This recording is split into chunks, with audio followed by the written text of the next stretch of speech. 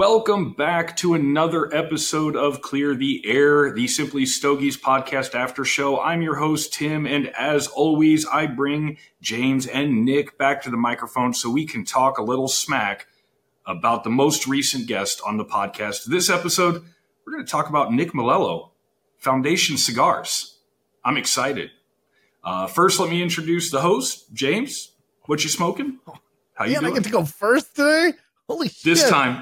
Wow, I must be on your good side. Maybe it's because I haven't talked to you in a few days and you just forgot what an asshole I am. I am smoking the 5-year anniversario El Wawense, the wise man from Foundation.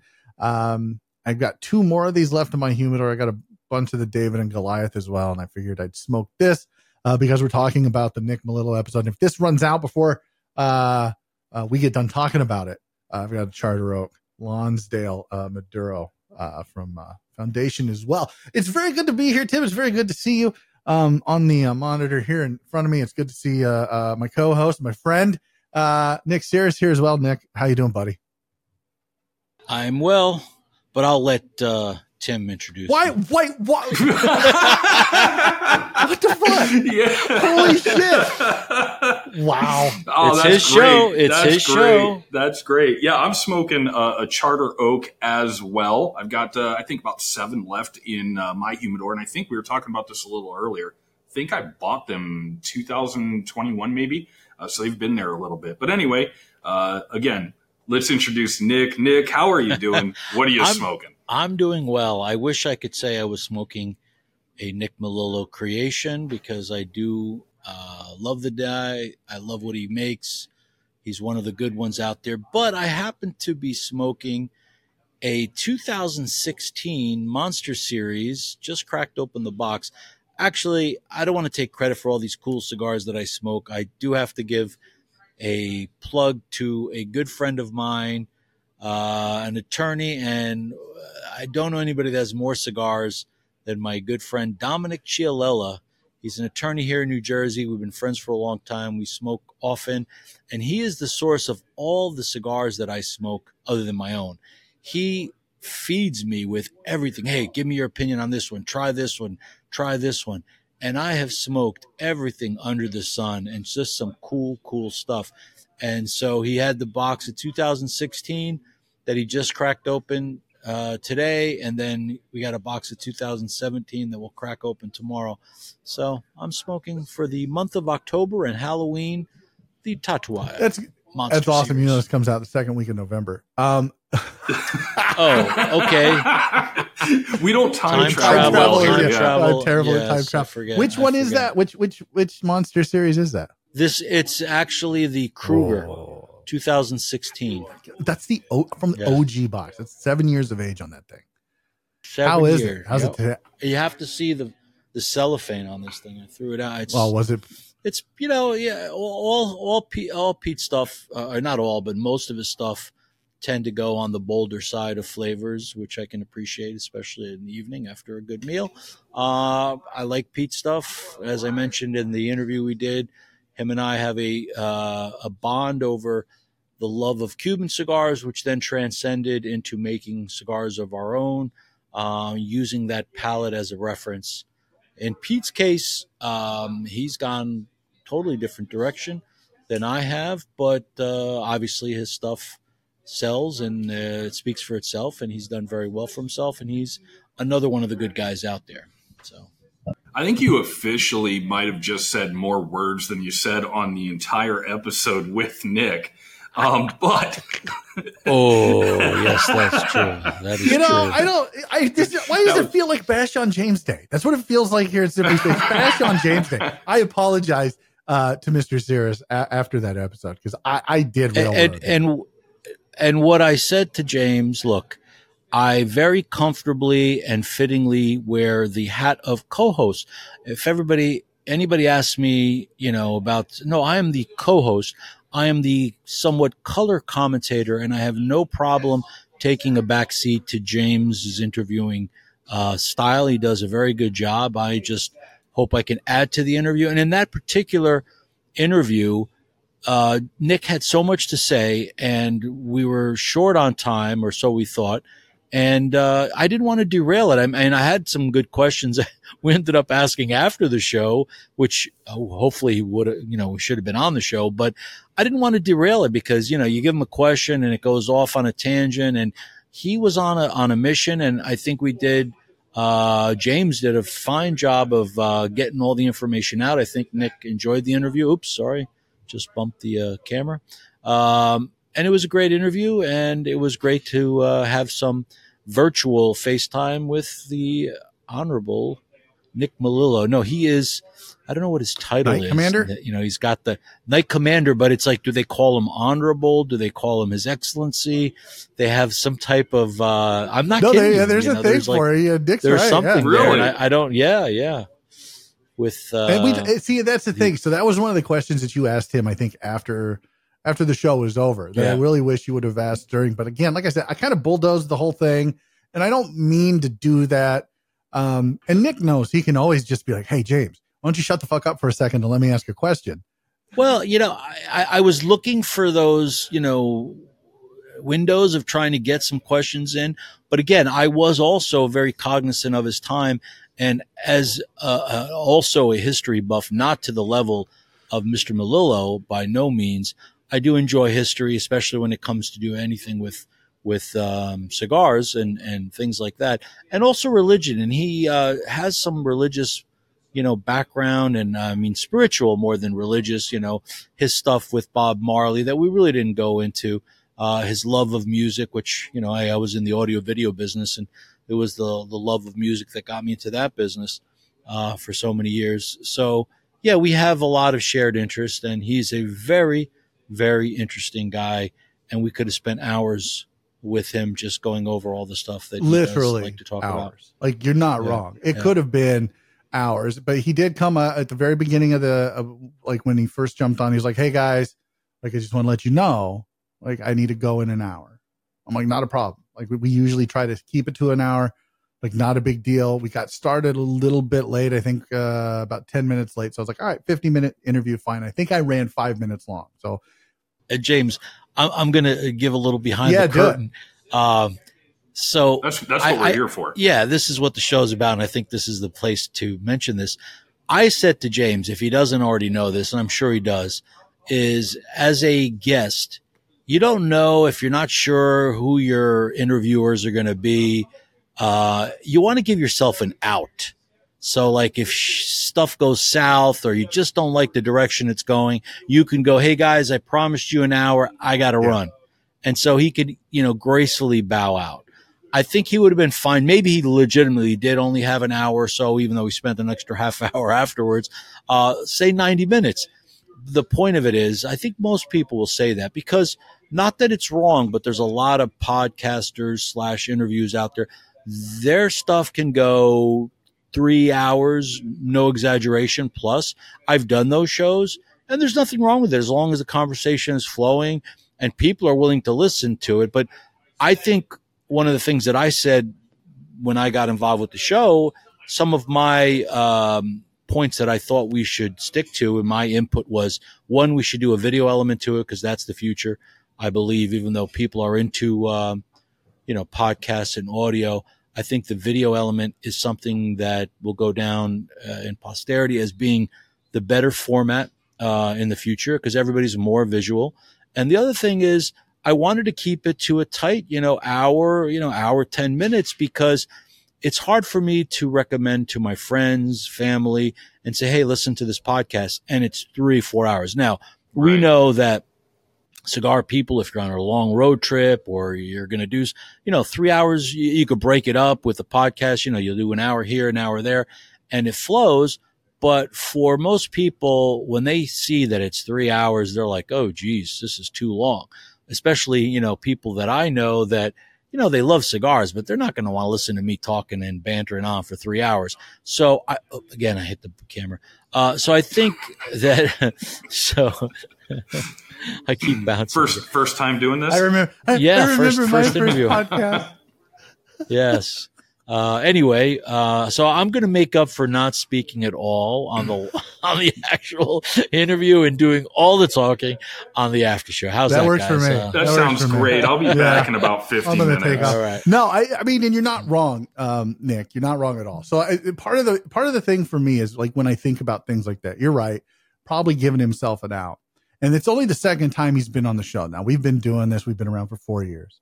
And in that 4-year time, he was on in the first year, and now he's been on in the fourth. Like we're finally getting around to getting people on this year for the second, and in some cases third time on the show, especially if they're well known in the industry. And like I said, Nick blew up this last year with his #1 cigar of the year with the Olmec. It didn't hurt. No. It didn't hurt his business. Not at all. For sure. And so he's kind of his time is a commodity.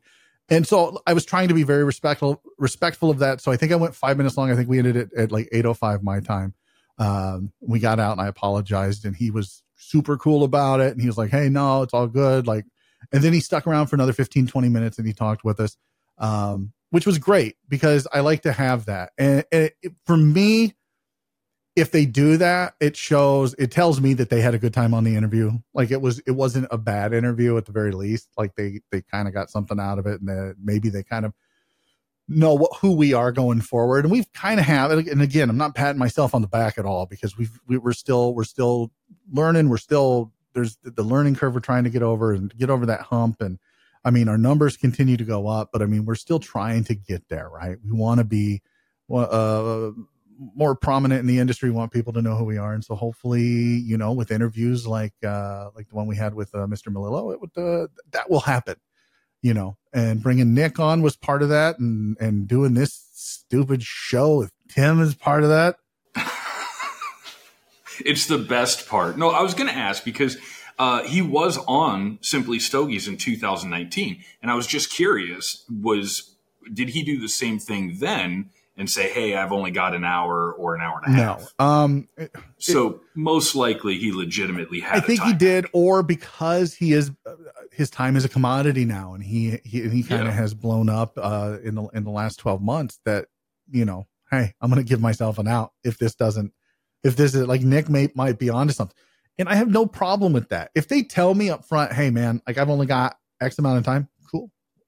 We'll get it done. We'll get it done in that amount of time. Like it's to me, it's not a big deal because it's a conversation. It's like the whole concept of the show. And I think we talked about this a little bit last time, but the whole concept of the show is that it's a conversation that you would walk into, and be a part of at any lounge you walk into. Right. So, and what's great is that conversation, includes Nick Cirrus, who is not only I'm going to talk about you, Nick, and not to you for a second. No, please. He's like, please keep talking because you didn't do enough of that on this fucking episode. No. I mean, please, please. He's an industry. Let's talk about the master blender. Master blender. I'll just keep saying that. Yeah, there it is. Okay. There it is. There's that look. Oh, I'm going to fucking kill you. Somebody is not just an industry insider, but he is knowledgeable about tobacco. He has a passion for tobacco. He has, like I said, like between him and Nick Mellilo, they've forgotten more than I'll ever know about the industry. So to be able to walk in for our audience, to be able to walk in on a conversation that includes my dumbass sitting around talking about whatever it is we're talking about, but then to have Nick come in and actually speak from a position of authority, which is what he does. Whenever Nick talks about cigars, he is talking about it from a position of authority. Just like when Nick Mellilo talks about cigars, he talks about it from a position of authority. When I talk about cigars, mine is from a position of enthusiasm. I am passionate about this hobby. I'm passionate about the life. And there's a big difference between just being passionate and having that knowledge that Nick Squared had on that episode. So I think for me, it doesn't matter how long they give us. It's like walking in for our audience and listen and being able to listen in on a conversation that hopefully they get something out of. I feel like there was somewhere that you were going with that, and I wasn't expecting for you to just stop. Just stop. I looked over at Nick and he looked bored, and I was like, No. It's if I'm losing Nick, I'm losing everybody else. I'm going to shut up. No. No, and I mean, I was going to try to segue because when Nick went on his very long introduction, he kind of mentioned, and it's good because you mentioned like 5 things, right? And I'm like trying to remember all 5 things. And I think the only thing that I kind of want to sidetrack and hit is you said video is kind of the way to go. And you're seeing a lot of people moving towards the video platform compared to just the audio. And I kind of, this is more for probably you, James, because a lot of the podcast platforms that we've used for so long, like Stitcher and I think Google Podcasts is gone now, and they're moving those platforms elsewhere. So do you think that audio is struggling a little bit, or no? I don't think it's struggling. It's just, with the Smooth Draws radio show that I was on, that was my goal towards the end. Unfortunately for people that don't know, the host of the show passed away somewhat unexpectedly. I mean, he wasn't that old, but he had some health issues, and it was a sad time. And we were just transitioning. I was just starting to teach myself that part of the business and do the video side of things. And I thought that really, and that was literally 5 years ago. And I kept saying we need to have a video side of things, because I think generally people that love podcasts, they're going to continue to love podcasts, but new people with all the video type things that are out there with, Instagram being a video platform and Facebook being a video platform and all those types of outlets, everything's about video. And I think the younger folks look at audio incorrectly, I might add, but look at that as like, what radio was to TV. And so TV, once TV came out, nobody listened to the radio. Not really, but, for the most part, yeah, but I love audio and, the original serials, before there was TV, the theater of the mind, there's just something there. And with audio, you can also do other things like drive and, get things done in the office. You can have it on the background. So there is definitely, it's not the death of audio podcasts by no means, but I think adding the element to reach a larger segment of the audience that maybe I just want the video, because I've heard that from people. Oh, there's only audio.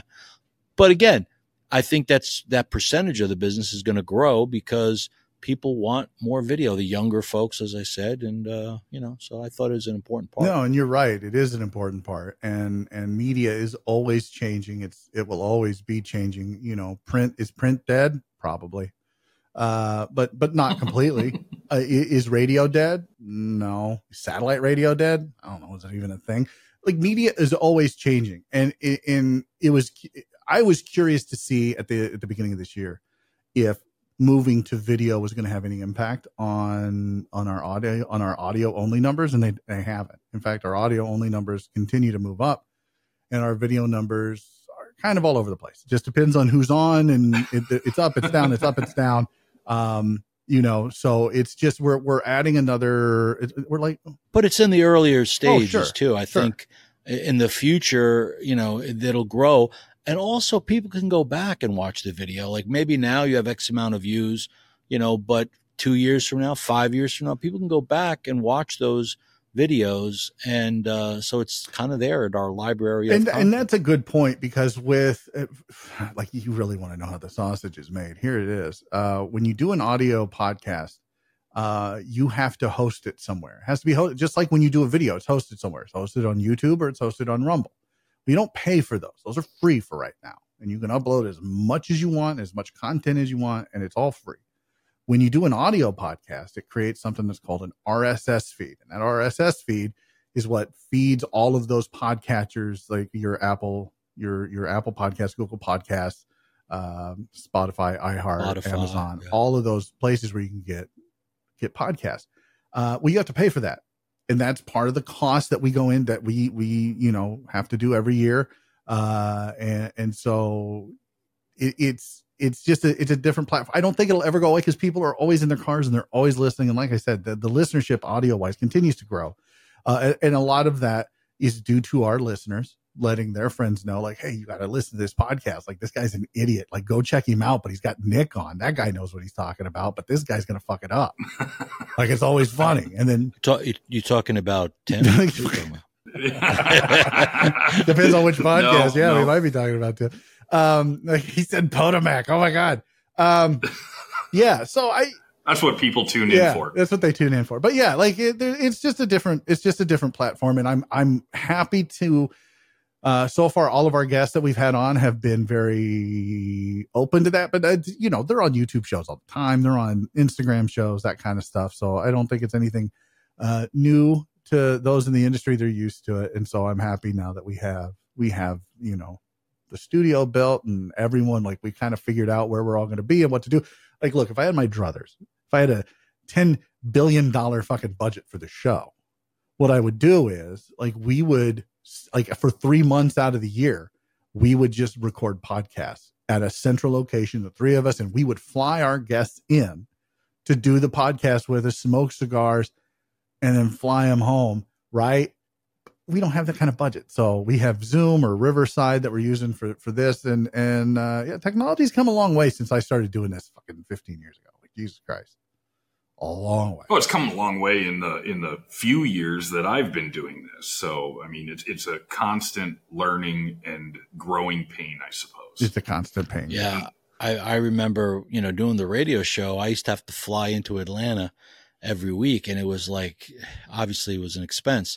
Then I ended up buying this special equipment. I forgot what it was called. It's been so long, but it was hardware that would connect and give you a really, really good radio quality audio, which you couldn't achieve because the only thing really kind of out there at the time was maybe Skype. So we used to use Skype as so we could see each other, so we didn't walk all over each other when we were, in different locations. And for the majority of the broadcast that we did, most people had no idea that I was doing it either from Florida or from New Jersey.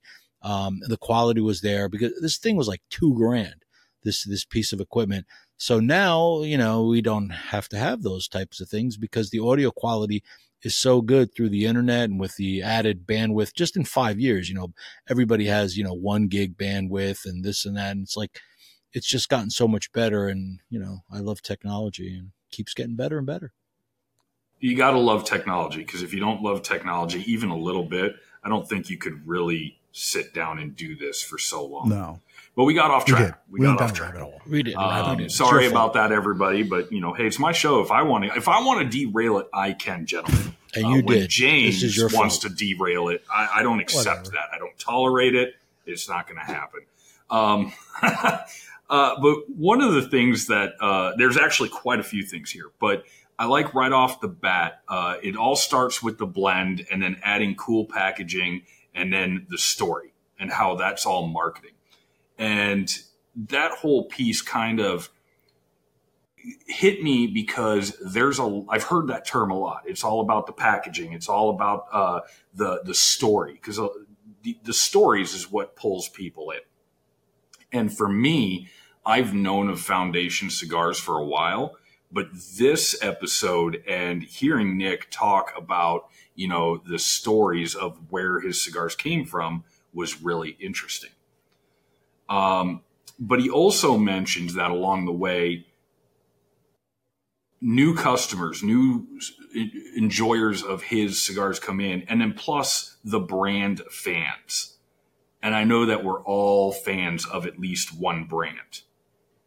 And so it kind of made me think like, man, there's these little cults out there for the different manufacturers and so forth. And so I don't know. For me, I've told my story a whole lot. Everybody knows who James is a fanboy of. There's many. We see it constantly. But I'm also curious, Nick, as a manufacturer yourself, who are your brand fans? How many fans do you have, like that cult that follows? Wait. Nick, give me a second here. Because Nick does have a lot of fans, and his reach is worldwide because of where he started and where he's at. Coming from that Cuban background and, learning at the feet the masters in Cuba.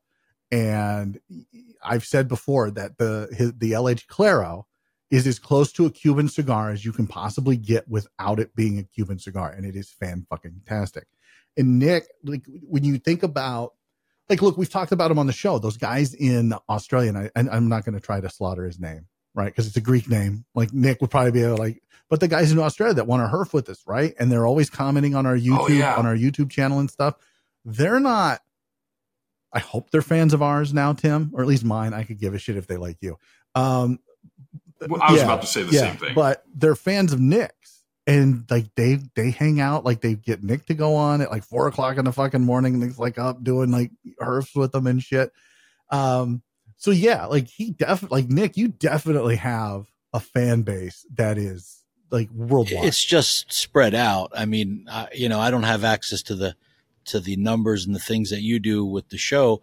But, it's funny when we were doing the Cuban series, I'm like, how many people are listening in from Cuba?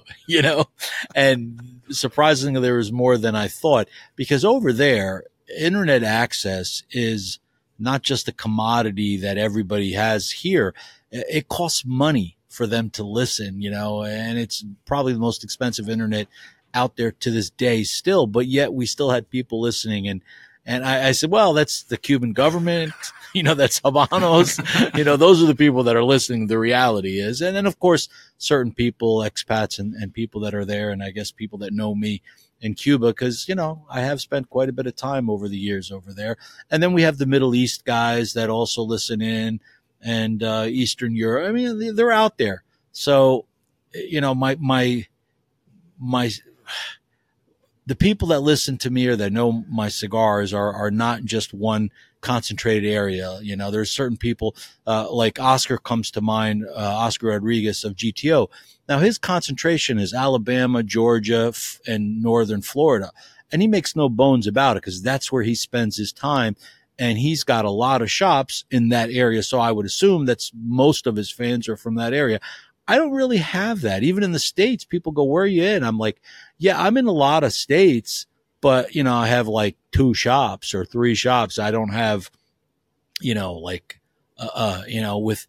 having a good, solid broker background of people. I have a few brokers, but not enough. So I don't have I'm gaining new retailers every day, and I like that, but it's hard when you're kind of a one-man show in that regard, where I'm making the cigars, promoting the cigars, and selling the cigars. And, it's not a hard thing, because obviously I believe in what I do. But when you make your own cigars, it's your baby. So I take it a little differently than, I think I've told James off air that, like, it's a lot easier selling something that you didn't make.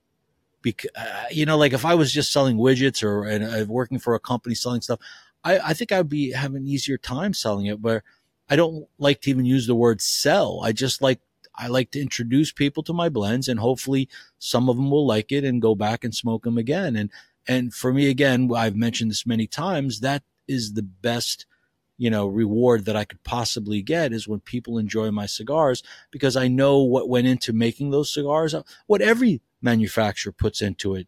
But I'm the face, I'm the maker, I'm the seller. So, I wear a lot of hats, and a lot of people do in this industry and business, but, I've enjoyed what I've done to date, and I, plan on continuing forward.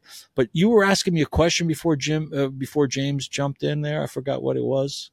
Shit, I forgot what it was. I guess I was going to answer, and then James goes, "Wait a minute. Let me say something." And I don't remember what the are the Colts, because they're out there, are they good for? They're obviously good for a brand that Colt follows, but for the industry. Now, when you say the word cult, the first one that comes loosely. No. Listen, the first brand that comes to mind is the brand, the Colt, that has bred 2 other brands that the Colt follows. I'm talking the Colt of Drew Estates.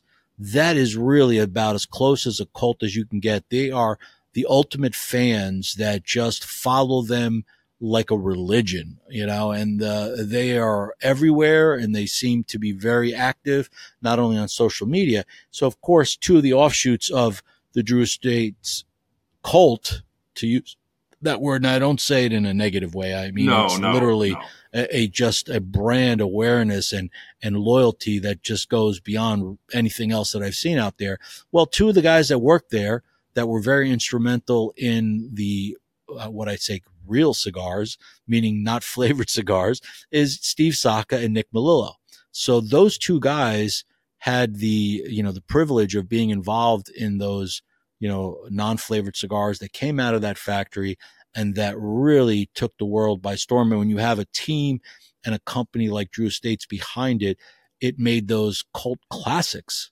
And those guys then each went off on their own, and they were able to take that fan base, or at least a good percentage of that fan base, as their core. Like I've said before, like Steve Saka at the trade show that he first introduced, I had my booth there, and he was kind of close, and he literally had a table. I don't even think he had a banner, and there was a line.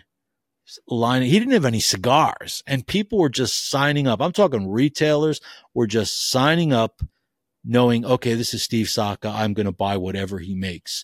And I'm sure Nick had the same, success because of that fact. Now, did they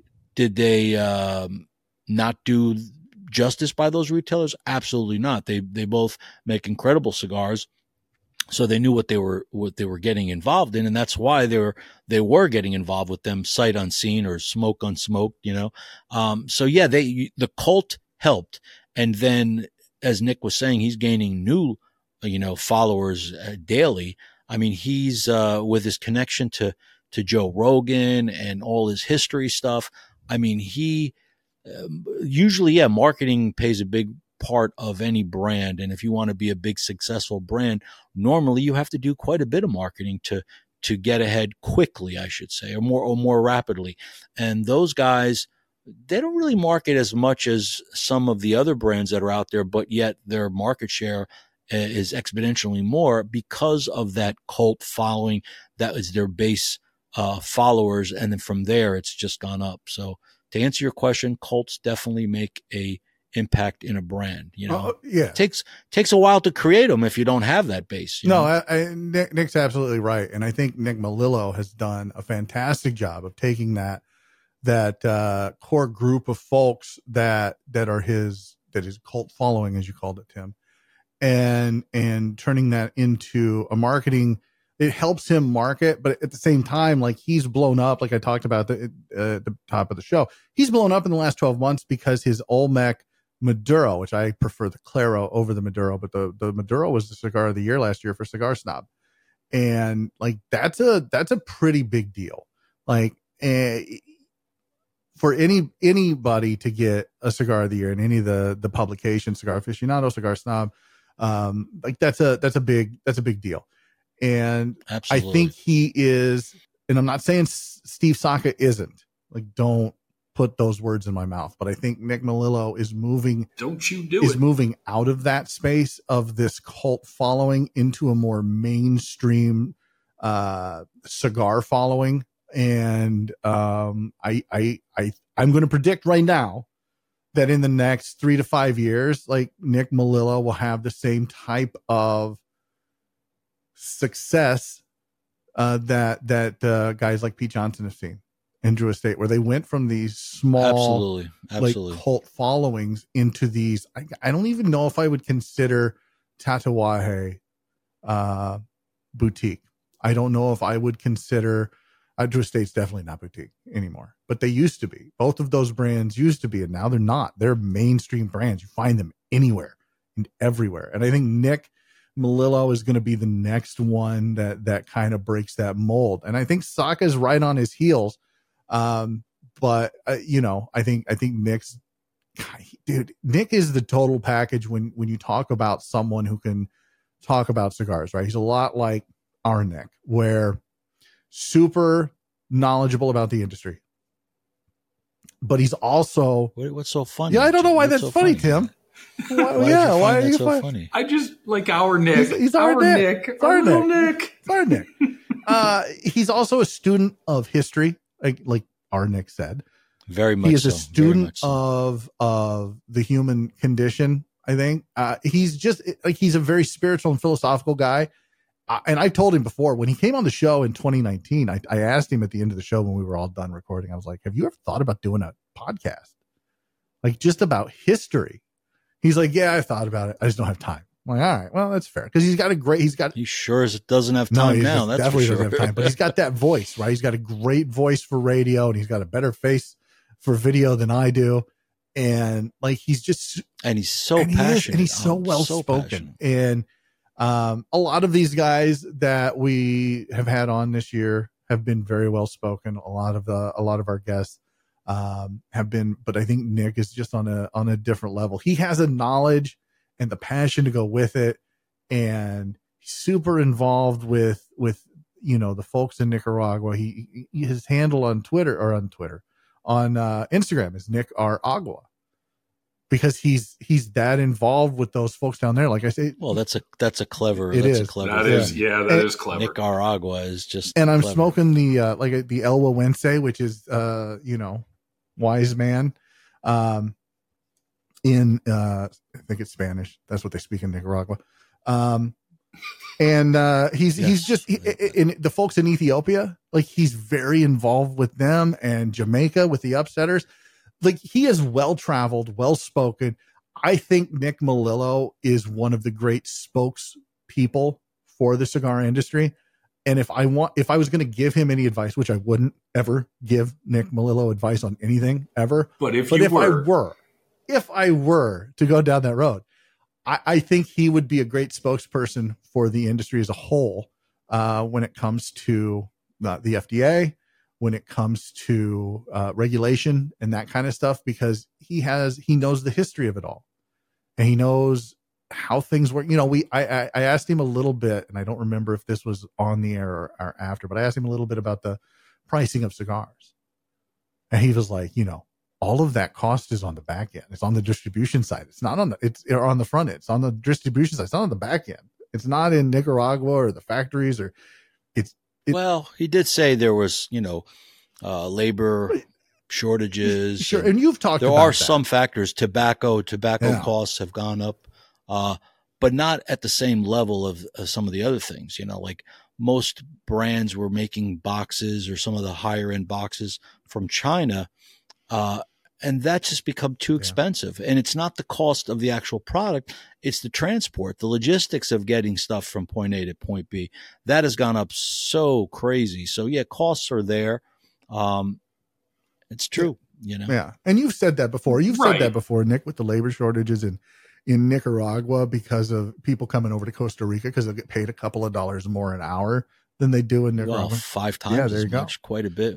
So yeah, listen, it's all about the financial, but the reason the shortage is in Nicaragua is because in the last couple of years, especially during the pandemic and the shortages of food and basic necessities in Cuba that have always existed have only just gone up so exponentially because of the pandemic and all the other things that happened in Cuba at the same time. So the mass exodus that has occurred coming out of Cuba, their point of exit has been Nicaragua. Now, Nicaragua decided to allow Cuban people to come there with no visa. And that is what most countries require, a visa, especially from Cuba. Now, I'm talking years ago, the Cuban government you had to get permission and get an exit visa just to leave the country. Well, that went out years ago, but then again, there wasn't many countries that didn't require a visa coming in. I know one was Malaysia, of all places, because I don't know, but who's going to go to Malaysia? First of all, it's an expensive airline ticket and it's on the other side of the world, and that's not where the Cubans wanted to end up. The other big place was Russia, and Russia, again, very far away. Not exactly financially the place where they're looking to try to make a buck, and the land of the free, and to be able to kind of carve out your own little piece of the pie of the I will say the American dream, but it definitely wasn't the Russian dream. So a lot of people weren't going there. So Nicaragua decided to get rid of that visa requirement.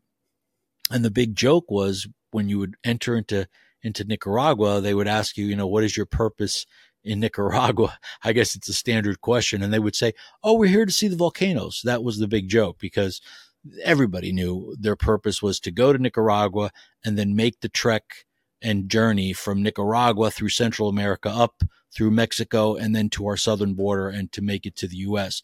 Now, Obama did change the laws where it wasn't, the dry foot, wet foot thing didn't apply anymore. So you had to, the immediate given of the residency and the path to American citizenship is not as easy. But once you cross over, that they just wanted to be in the United States, and they dealt with it getting there. And the amount of Cubans that have come over is just crazy, the amounts that over the last couple of years. And so what's happened is the Nicaraguan people said, hey, wait a minute. If the Cubans can do it now, there's no real advantage to being Cuban versus, Nicaraguan, in the sense that it's not a guarantee entry and carte blanche into the U.S. So they started doing the same thing. Yeah.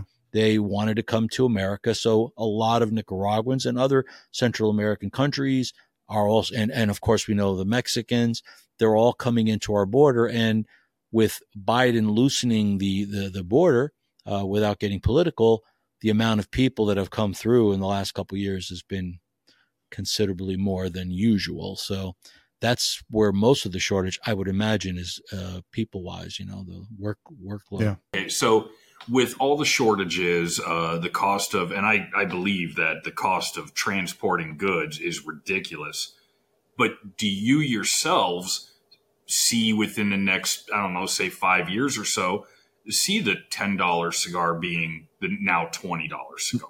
Or even more. 100%. I think in 5 years, right now, I think the average cigar, you probably could say is around $12 to $14, where it used to be, 5-6 years ago, 8 to 10 was more the reasonable price. But now it's definitely 12 to 14. I think in 5 years, easily 18. Maybe even 20, the way things are going. I'll say this. I think if that happens, if that's the way things are going, which it does seem to be trending that way, and without getting political, we'll just try to stick to economics. And I think a good person to talk to about this would be Mo from Patina Cigars. But if things continue to go this way, and it does, that's going to price a lot of folks out of cigars. Because right now it's easy for me to justify, smoking $40 a day. Like, I can do that. Like, I don't want to do the math on that. 30 days a month, 4 cigars. Probably a good idea not I don't want to do that math. But I can at least afford it. If it goes to 20, and I was having this conversation with one of our supporters in the LE Club, Luke Cross, and I think I even had it with Chad, one of our new supporters. So shout out to Chad for coming on board the LE Club. Appreciate you, brother. Look. It's one of those things where in the next couple of years, if that's truly what happens, one of two things is going to happen. It's going to price a lot of people out of the hobby and out of the lifestyle, especially those who are buying paycheck to paycheck and not buying. Like, if I can add to that, James, I don't think it will. I think what'll happen is two things. People will continue to buy the cigars, just less of them. And in the interim, there will be plenty of other cigars that'll be available that maybe are not quite as aged, as well fermented, maybe even go to as low as the alternatives or the machine made, even if they have to, for people that have an addiction to smoking cigars, because there are those people that chain smoke cigars. So yeah, it's going to be harder for them to chain smoke those $20 cigars, but I think they're still going to buy that $20 cigars if that just happens to be the price of what cigars end up being, except instead of smoking, let's say 5 a week, maybe they'll smoke 1 a week, or if they normally smoke 10, it'll go down to 5. So that was my next point. If it doesn't price them out completely, what they'll do is they'll start cutting back. So instead of me smoking 4 a day, maybe I'll go down to 1 a day or 2 a day. Now you have to understand that U.S., we're talking those types of prices. Outside of the U.S., the average cigar price is $50 to $100 now. And, you know, it used to be like 40 to 50, and it keeps creeping up. On the Cuban side of things, it's like 80 to 100 to 150 for a single cigar. Americans find that crazy, but I don't want it to happen in our country, but who's to say it, you know, if it does? See, and that, and that's just it. There's always going to be, because it's cigars, and we literally, like I said this before, we roll up money, we light it on fire. There are always going to be those that have the disposable income, and the economic, realities of our situation don't apply to them. And so they're going to continue to buy, and they're going to continue to smoke. But it's interesting, Nick, excuse me, that you bring up, outside the US where, it is much more expensive to smoke, cigars and to be in this hobby as it is. And and I don't know how much of that is due to Cuba raising their prices 3 times, 300% in the last few years. Well, or even before that, James, the taxes is really where the element. Like a cigar that would be $10 in the U.S., in Europe and most parts of the world would start at $40 to $50, and that's due to not that the cost of the cigars are anymore, but the added tax base. And I don't know that we'll ever get to that point in the U.S. where the taxes are so outrageous. At least not in flyover country where Tim and I are located. Maybe in spots like New York and California. Well, at spots like New York, it already is some of the highest in the country. At 75%. It's probably one of the highest states. California is also incredibly, again. So the big urban cities and the more, the states that are more liberal in the sense anti-tobacco, and all that. Which kind of, goes into, I mean, we could do a whole show on that, but I mean, you get into online sales and that kind of thing. But like, to answer your question, do I think it's going to, no, I don't, because I don't think cigar manufacturers want to go that route. I don't think I think if you sat down with any of them and said, hey, in 10 years, if it's 20, do you want it to be $20 a cigar? Like, no, they don't want it to be 20, because they know they're going to price people out. And you have a brand like McAuliffe who's putting out a brand new cigar, which is absolutely fire, in the McAuliffe Black, that is a sub $10 cigar. And they made a conscious decision to keep it sub $10. So I think you're going to have manufacturers that say, yeah, it's going to be $20, and that's fine. It is what it is. Like, well, like if they look at this point, you look at guys like let's just take Arturo Fuente. They're always out of stock, right? Everything's on back order with them. Everything, right? Well, Nick Mellilo is back ordered on a lot of things too. He comes out with something, immediately. He did apologize, and it for immediately sells out. He did, right? Because he knows. Will things sell out like that when your average cigar is $20? Probably not. So it might help manufacturers kind of get a handle on the flow of goods, right? So I don't know. It's a double-edged sword.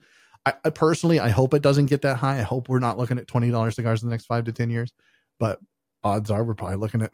Well, ultimately, it's going to be falling on the consumers, because the business model is, supply and demand. If they have X amount of supply and they can only make X amount, you can constantly raise your prices to get more profit out of it, as long as you're constantly selling out. But when you reach that resistance point where all of a sudden you're not selling, or maybe not selling at all or less, then you're either going to have to creep them down or do what you need to do to sell those cigars. So really ultimately falls on the consumer and how they want things to go as well. I just wonder where that resistance point is, because everything is going up and people keep buying. I think you're starting to see it. The retailers that I know, that I have talked to, they're having a hard time. They're selling less, but they're still keeping their margins, if that makes sense. So what I mean by that is, where let's talk about foot traffic, right? So foot traffic can be down 20% year over year, and they're still up in margin 25% year over year. They're still making more money than they made last year with fewer people coming through the door. Right. Yeah. Fewer people are coming through the door, but when they come through the door, they're buying Correct. more. So it balances but eventually, out. That makes eventually it will catch up with one another, and it will be, we're down 45% foot traffic year over year. And now we're not making any money. We're level where we were last year. Well, I think the cigar industry will take its pointers from the rest of the world. Like, I'm always amazed how things have gone up. People are always complaining or saying, hey, prices in the supermarkets where I used to be able to, for $100, be able to buy, X amount. Now it's like, what? Where did my $100 go? And I only bought 3 items. So I think it's on every side, or for a consumer, but people are still buying. And again, we know that cigars are a luxury item and obviously not a necessity. But for some, like myself, it's always a necessity. So they're going to budget a certain percentage of their income to cigars, just maybe less, but they're going to keep buying what they need to buy, the quality that they like, and the cigars that they want to buy. So if the prices go up, they're going to buy, just maybe not as many. Fair enough. Now, James, you asked Nick if he thought or still considered himself to be a boutique brand. And he kind of gave an answer that to me is more at an organizational level. And so I was kind of wondering how you took that answer, or what your perception of the answer was. My perception of that answer is that he knows that he is moving out of that space. That's my perception. But okay. I have to say, I loved his answer. Oh, I did too. Because there's a lot of truth to that. There isn't really a definition of boutique. Never has been. There's been some that have been thrown around over the years. Oh, if you do over 1 million cigars a year, then you're no longer boutique. If you're in more than 1,000 shops, then you're no longer boutique. There's all these, made up criteria. But what he said, if I remember, boutique is a mindset, a passion. I forgot what his exact words were, but he's absolutely right. Yeah, like it's a place in your heart or something like that. Right. Boutique generally means that you care about the product that you produce. So even if you produce a gazillion sticks, as long as you have the quality control and the passion behind it, and you're able to gear up and be able to make the amount of cigars that you want without, giving up any of those very fine points of what brought you there, then it's still boutique. So, boutique, everybody likes to use it, even General. They got on the on the bandwagon with that and all these other companies. They see, oh my God, all these so-called boutique brands are taking market share away from us. Hey, we're boutique too. So they launched their own company within a company, and they went on their own little thing doing their thing, right? With and I've got a funny story about that. I was at the Safari Cigar in Omaha, Nebraska sometime last year, 2022. And there was a Monte Cristo event going on, right? Altadas. And the sales rep was like, hey, have you tried any? I'm like, yeah, I used to smoke the White series when I first got into the hobby. I said, it was great with a cup of coffee in the morning. I said, but I've kind of moved away from that, and I'm really focused on boutique. He's like, oh, well, we're boutique. And he starts, and I rolled my eyes. I looked at him like, that is not what boutique means. And Nick Mellilo was right. Boutique, and I've always said this since day one, boutique is quality over quantity. It is not about producing a vast number of cigars. It's not about getting as much market share as you can. It is not about making as much money as you can. Nobody gets into this business to not make money. However, there are those who get into this business, like Nick Squared, like Pete Johnson, who they have a fundamental understanding of the industry. They have a fundamental understanding of what cigars are supposed to be. The great equalizer, right? Brings everybody together. It's supposed to be communal. It's supposed to bring people together over something, over just rolled up dead leaves. That's what it's supposed to do. And they have that fundamental understanding, but they're also business savvy. They have a great palate, and they know how to produce cigars. So all of those things come together, and it's not, well, if I can buy more tobacco, I can sell a shit ton more and make a ton more money. And then I can do all these things. I want to make sure that what I am producing, no matter what the quantity is, that it's quality. And these guys know that when you reach a certain point, like, look, rollers can only roll X amount in a day. And if you bring in more rollers and you train those rollers, it's going to take years for those rollers to reach the proficiency that your current rollers already have, because they've been doing it for a while, right? So the quality goes down. So yeah, they could do that, right? Because the workforce is relatively cheap in countries like Nicaragua and in Costa Rica and Honduras, relatively compared to the U.S. Compared to the U.S. Right. So they know that they could do that, but they also know their quality would go down. They would rather not sacrifice quality for quantity. And to me, that is always what boutique means. And so I think, even because Nick is blowing up, like I've said this whole episode, he really has in the last 12 months. I don't think that he is going to sacrifice that quality just to grab a buck, because he knows if he sacrifices that quality goes down. People are going to notice that. They're going to stop buying, which means then he's sitting on a ton of stuff that he can't move, and he knows why he can't move it. So why not stay in this spot for as long as I can, right? And look, Alec Bradley kind of set the bar pretty high, right? Like, I was 72 million. Like, hey, how much do you think Foundation's worth? When was the last time Alec Bradley had a cigar of the year? It's been a minute, right? Like, Nick's had one. Well, they've been around for 30 years right? Too. So, if Nick wanted to sell, I'm sure he could get 70 million out of it. But does he want to? Yeah, but Foundation without Nick is unless he plans on just going public and taking he's got to stay with the company, or the company, in my opinion, is Nick. So there's no value. Look at Alec Bradley. They kept on Alec and Bradley, right? I sit down with Bradley on Friday. We're going to have an interview that's coming up in December. Look forward to that, guys. They're still with the company. They're still with Alec Bradley / Forge / STG, right? General / STG.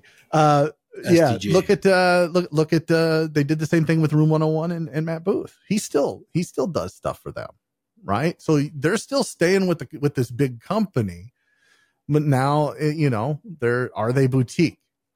Is Matt Booth boutique? I would argue he's not as boutique as Nick Mellilo. Yeah, but for somebody like Matt, it was a necessary step for him to go that route, to save his company in a lot of ways, because financially it's quite it takes a lot, and that's, so in his case, it was the right move for him to do what he did. I'm not begrudging these guys their success. The first question I'm going to ask Bradley, like, spoiler, is why aren't you on a beach sipping a mojito with your dad and your brother? Like, 72 million. Like, that's where I would be, right? And that's because his dad's got the 72 daddy's million. Got 72 million. But still, like, that's my first question to him is why are you not doing that? Because they still have a passion for what they do. But when you sacrifice quantity for quality, you're not going to make as much money as the bigger guys who can, throw, like, I'm not trying to disparage anybody, but there is such a difference between a Cohiba Red Dot and anything Foundation puts out. Miles difference. Miles. If you love that Cohiba Red Dot, keep smoking it. I've smoked several Cohiba Red Dots. Well, my friend Sean Williams, right? We should get. We need to get Sean on the show. Absolutely, guy, but we got to. But there are miles of difference between them, and they're just different flavor profiles and different tobaccos. And look, when you. This is the best way I think I can describe this with this analogy. Would you rather go to a grocery store and buy a pie from Mrs. Smith or what is it, Marie Callender, a Marie Callender pie, or would you rather have your grandmother make you a pie? Oh, I mean, no brainer. I mean, you're going to have your grandmother. To me, that's the difference. That one person that's the difference. One of these things, that's what's special about it. One of those things is mass produced, millions of cigars going out, right? And they sell. They're obviously good because they sell. But there's something special about small batch, about boutique, because they put their heart and their soul into it. Guys like Nick Mellilo and Steve Saka and Nick Saris, they put their heart and their soul in. This is my blend. This is my baby. I came up with this. Smoke it. Tell me what you think. And every time without almost any exception, maybe one or two, they are infinitely better than the stuff that comes out from STG or El Tadas. In my humble, uneducated opinion. I mean, it's a fair opinion, I suppose. But now, okay. Oh, go ahead, Nick. You want to say something? No, I was just going to say it all really comes down to the way you scale up. Can you do it? If you do it right, you can scale up, but not overnight, because you are going to give up the quality if you go to quantity based. But if you keep the core elements of what brought you there, I mean, it's a tough thing to do. I'm not saying it's an easy task, but I don't think it's impossible. It's just in the way you execute it is what it comes down to. Well said. Now, James, I'm going to bring it up. For a guy who has said for a long time that you do not like doing cigar lists, like Cigar of the Year and so forth. You mentioned a few times. I've said that a lot. That your Cigar of the Year is the Senator. So I'm like, okay, is the Senator, right? So I'm thinking to myself, oh, we're going to do a Cigar of the Year list this year. But now everybody knows what number one is. Yeah, spoiler. I don't care. I think lists are dumb anyway, man. Like I said this before, I think lists are dumb. However, that said, for all of you people out there that are going to give me shit, rightfully so, because for the last 5 years, I've said we're never doing a fucking list. Like, we're going to do a list, but I'm not doing a top 25. I'm not doing a top 15. I'm not doing a top 20. I'm not doing a top 10. I'm doing a top 5, and that's it. And I don't think I will ever change that. But I reserve the right to do so because I've already changed my mind on doing a list. But yeah, the Senator is number one. Look, that's been my number one since I smoked it. And I've said, I know I've told this story before, so forgive me, but when I first got my hands on that cigar, it came out in November of last year, and they were getting sent out in 2 waves, right?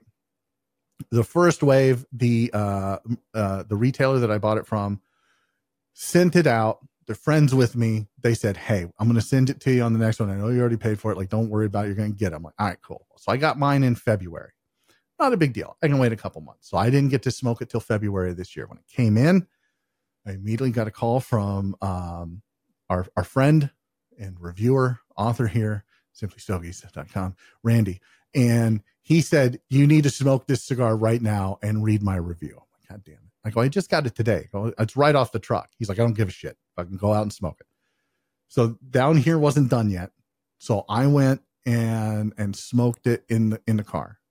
It was probably 15 degrees outside. So I'm in the car in my driveway with the heater on, the car running. I didn't give a shit. So I'm smoking it, and I was blown away by it. And famously, Randy gave it like a 9.9, something absolutely fucking ridiculous. And like, no cigars in 9.9. You can't go higher than 10. Like, what happens if I smoke something in it 2 years? It's better than this. Like, give me a fucking break. That's not how this works. So we compromised. We got it down to, I think it was a 9.7 is what it is. And I think I gave it a 9.6, 9.5, somewhere around there. It's a very, very good cigar. It is a cigar. Like I told Nick Mellilo, and like, I don't say these things. I know people look at what I say like, oh, you're just fanboying. If it was a shit stick, if I had somebody on who made a shit stick, would I tell them it was a shit stick? No. I would be polite about it. And I would say, yeah, no, it was pretty good. I didn't like it. So if something's really good, I'm going to tell them it's really fucking good. And the Senator is really fucking good. And from presentation to nub, it blew me away. And there hasn't been anything in the last 12 months to come out that has topped it as far as presentation and taste and construction. And it really is, it's one of those cigars that shouldn't be an everyday cigar. It should be a special cigar. It should be reserved for an elegant night out. It's a black tie cigar. It is a cigar that is a celebration cigar of the highest order. And there are cigars out there that demand you to pay attention to them. This is one of them, because it's not overpowering. It's not going to blow you away with pepper and spices and all those things. You might get those things when you smoke it, but it is not going to just attack your senses, so to speak.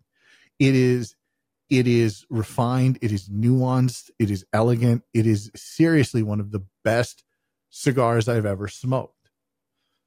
Present company included. It really ranks up there for me with one of those. It just transcends whatever you're doing. You're just like, God damn, this is so good.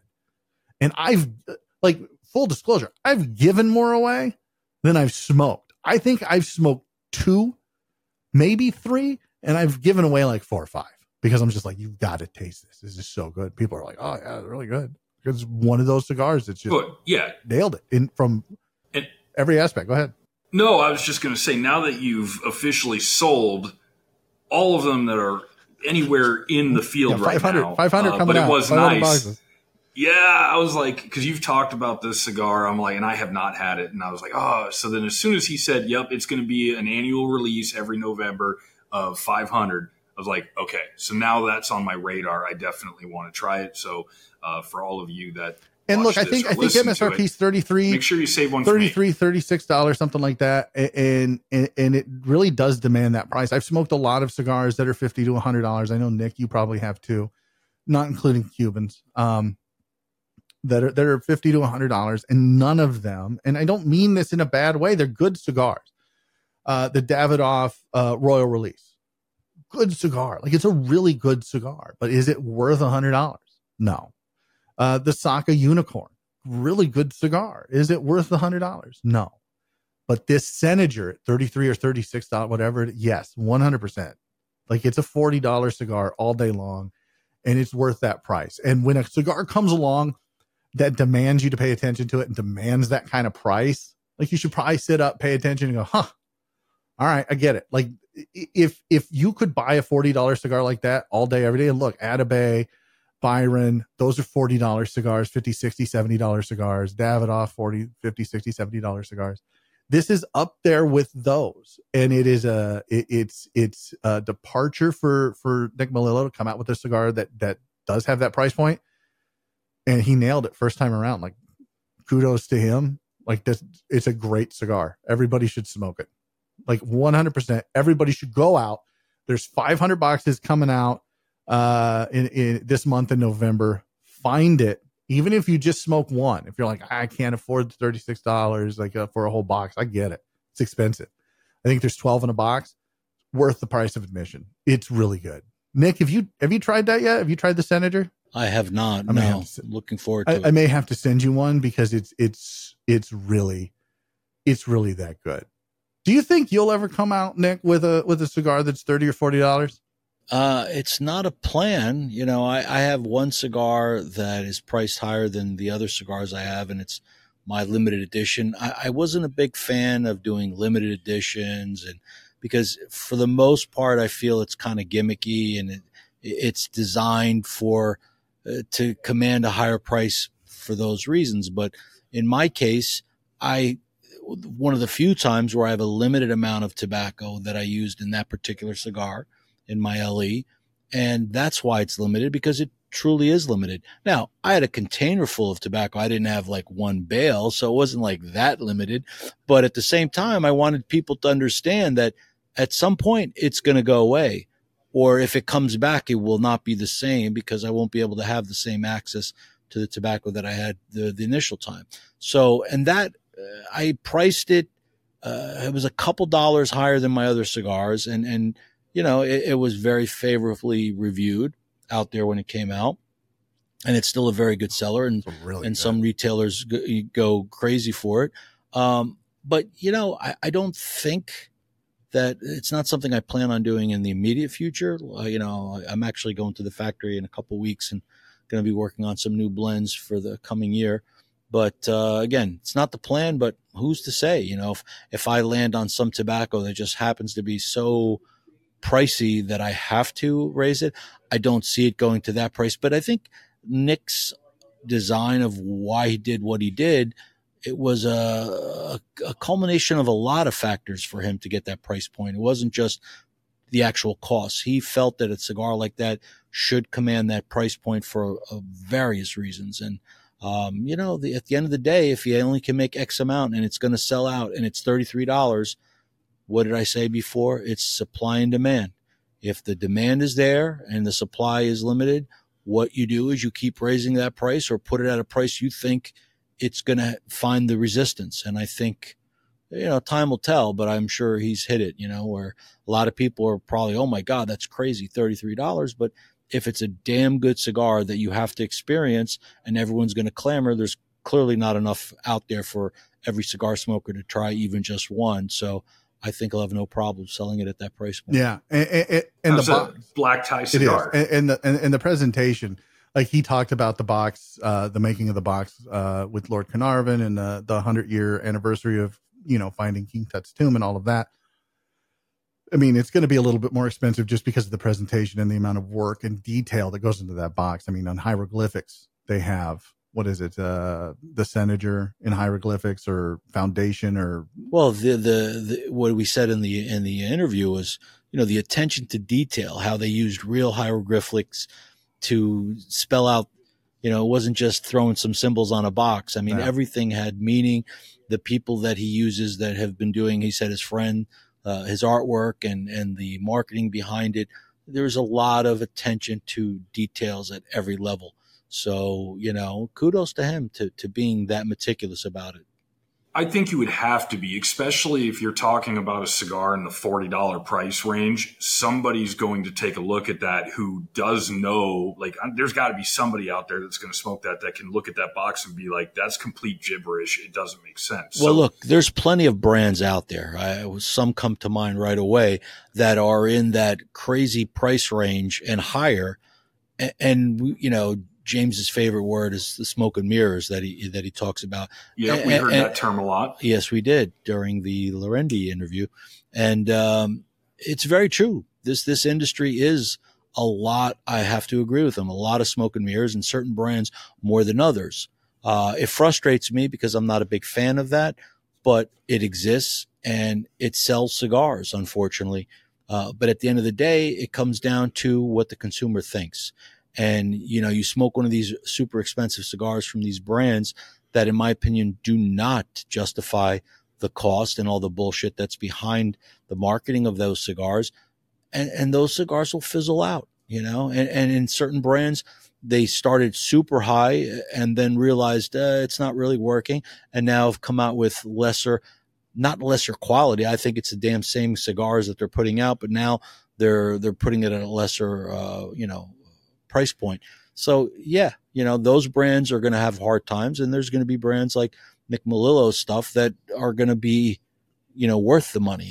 Whether and in my opinion, some people maybe not, but it's interesting to talk about the smoke and mirrors of the industry, and we've been talking about the price of cigars and the cost that involved with them, and I feel like if in the next 5 to 10 years the costs do go up, and your average cigar is now $20. I feel like the smoke and mirrors that this industry has for a large swath of this industry is going to collapse, because people are going to say $20 for this, and that smoke and mirrors will collapse. And I feel like you're going to see a lot of manufacturers fade away, and you're going to be left or reel back. But either way, you're going to be left with this core group of cigar manufacturers that really have a stranglehold on the industry, especially in the U.S. And I don't know if that's good for anybody, but especially the industry. Yep, I agree. Well, gentlemen, it's about that time. And I know that James hates this, but it is. And I do want to point out that if you were not on the last episode of After Dark, which is the first Friday of every month, that is something that we do with our LE Club members that you can watch on YouTube and Facebook. We got that fixed. The next one will be December 1st. And if you want to jump on and be a part of the show, then that is what, $10 a month, $100 a year, I believe, James? Christ, let me go into this. $10 a month, $100 a year. You too can join the LE Club and support a small podcast and support all the things that we do here. For you, the audience, just go to simplystogies.com at the top, click on LE Club, click on register, $10 a month, $100 a year. That's it. That is the minimum bar of entry. You too can join us on the first Friday of every month and hang out with us. You can ask us questions about whatever podcast we've done. We're going to give you the skinny on what's coming up. We'll talk about what we did and everything we've got going on first Friday of every month, or you can just watch it. You don't have to support us that way. Just listening and telling your friends is enough. But we do appreciate any financial, monetary support that you can give us because doing this, it ain't cheap, baby. It ain't cheap at all. It is expensive, not to mention the amount of time that my co-host Nick puts into this very graciously, free of charge, I might add. He doesn't charge me any money to be my friend, which is great because a lot of my friends do charge me money to be friends with them, but Nick doesn't, which is great. And Tim isn't anybody's friend yet, not yet. But Tim will never charge me money. I may start charging Tim. I send you a bill every month and you never pay it. Never. But come hang out with us the first Friday of every month. It's always a good time. This new thing that we're trying with the lives, and I think it'll stick. I don't know, maybe not. I'm already getting sick of Tim, so who knows? Fantastic, bro. What else do we got coming up here on the Simply Stogies podcast? Because we got quite a bit. We've got the next episode that you'll see next week is with John Lorendi and Adrian Marahaj from Peter James Company. Maharaj. Yeah, Jesus Christ. See, I'm just fucking slaughtered that guy's name. I feel so bad. I'm so sorry, Adrian. I'm so sorry. But that was a great conversation. Then the week after that, look forward to the Clear the Air, which, just to kind of let you know how the sausage is made. We're going to be recording here in about 5 minutes. So stay tuned for that. And then coming up in the month of December, we've got the interview with Bradley Rubin, which I sit down with him Friday at Capitol Cigar Lounge and talk to him. We'll talk about the buyout from STG, what it's like working for the man now instead of his dad, and all those fun things. Get his take on all of that and see what's coming up for Alec Bradley in the next year. And then after that, Charlie Minato on the 15th of December. That will be our year-end show. Then the CTA, the Clear the Air, where we talk about Charlie behind his back. And then put it out for everybody to listen to. Hell yeah. Looking forward to it. Yeah, it should be a good time. I can't actually believe the lineup that we have for the end of the year. I can't wait. So at the beginning of the year, the first couple shows, the first podcast coming up January 1st, and then the Clear the Air January 8th. We're going to be talking about the year in review, and then a look forward. And this year, I know I've said it before, but this year has been a great year for guests. We've had a fantastic year. We added Nick to the show, which has just added some legitimacy and a wealth of knowledge that I do not have. And Nick's awesome. Did a great job at the trade show. We added this stupid fucking show that we do that everybody seems to love. I don't understand fucking why, but Tim did it. Fucking nailed it, I guess. Fucking secret sauce. Fuck off, Tim. A lot of great guests: Pete Johnson, Nick Mellilo, Charlie Minato, Bradley Rubin, Coop, Jose Blanco. I know I'm missing a bunch of people. John Lorendi, just a ton of great guests that have a lot of great insight into this industry. And we do it for you, the audience. So thank you very much for supporting us and watching us, even on YouTube and Rumble, if you are so inclined, but listening to us and all your feedback throughout the year. It's really been a great year. So I'm looking forward to that show, the beginning of January, where we look back, and then on the 8th, where we kind of look forward for that CTA, that Clear the Air, where we look forward. So, all right, from this episode to next episode, James, what do you want everybody to do? I don't know. Smoke the good shit. I don't know what I want. Oh, smoke the good shit. Oh, I know. You want me to get out of here. That's it. Guys, thank you so much for tuning in for this episode of Clear the Air, the secret sauce of Simply Stogies. Nick is somewhere around here. Thanks, Nick, for hanging out. Here. There's Tim. Nobody gives a shit. And I'm James. Until next time, stay smoky, friends.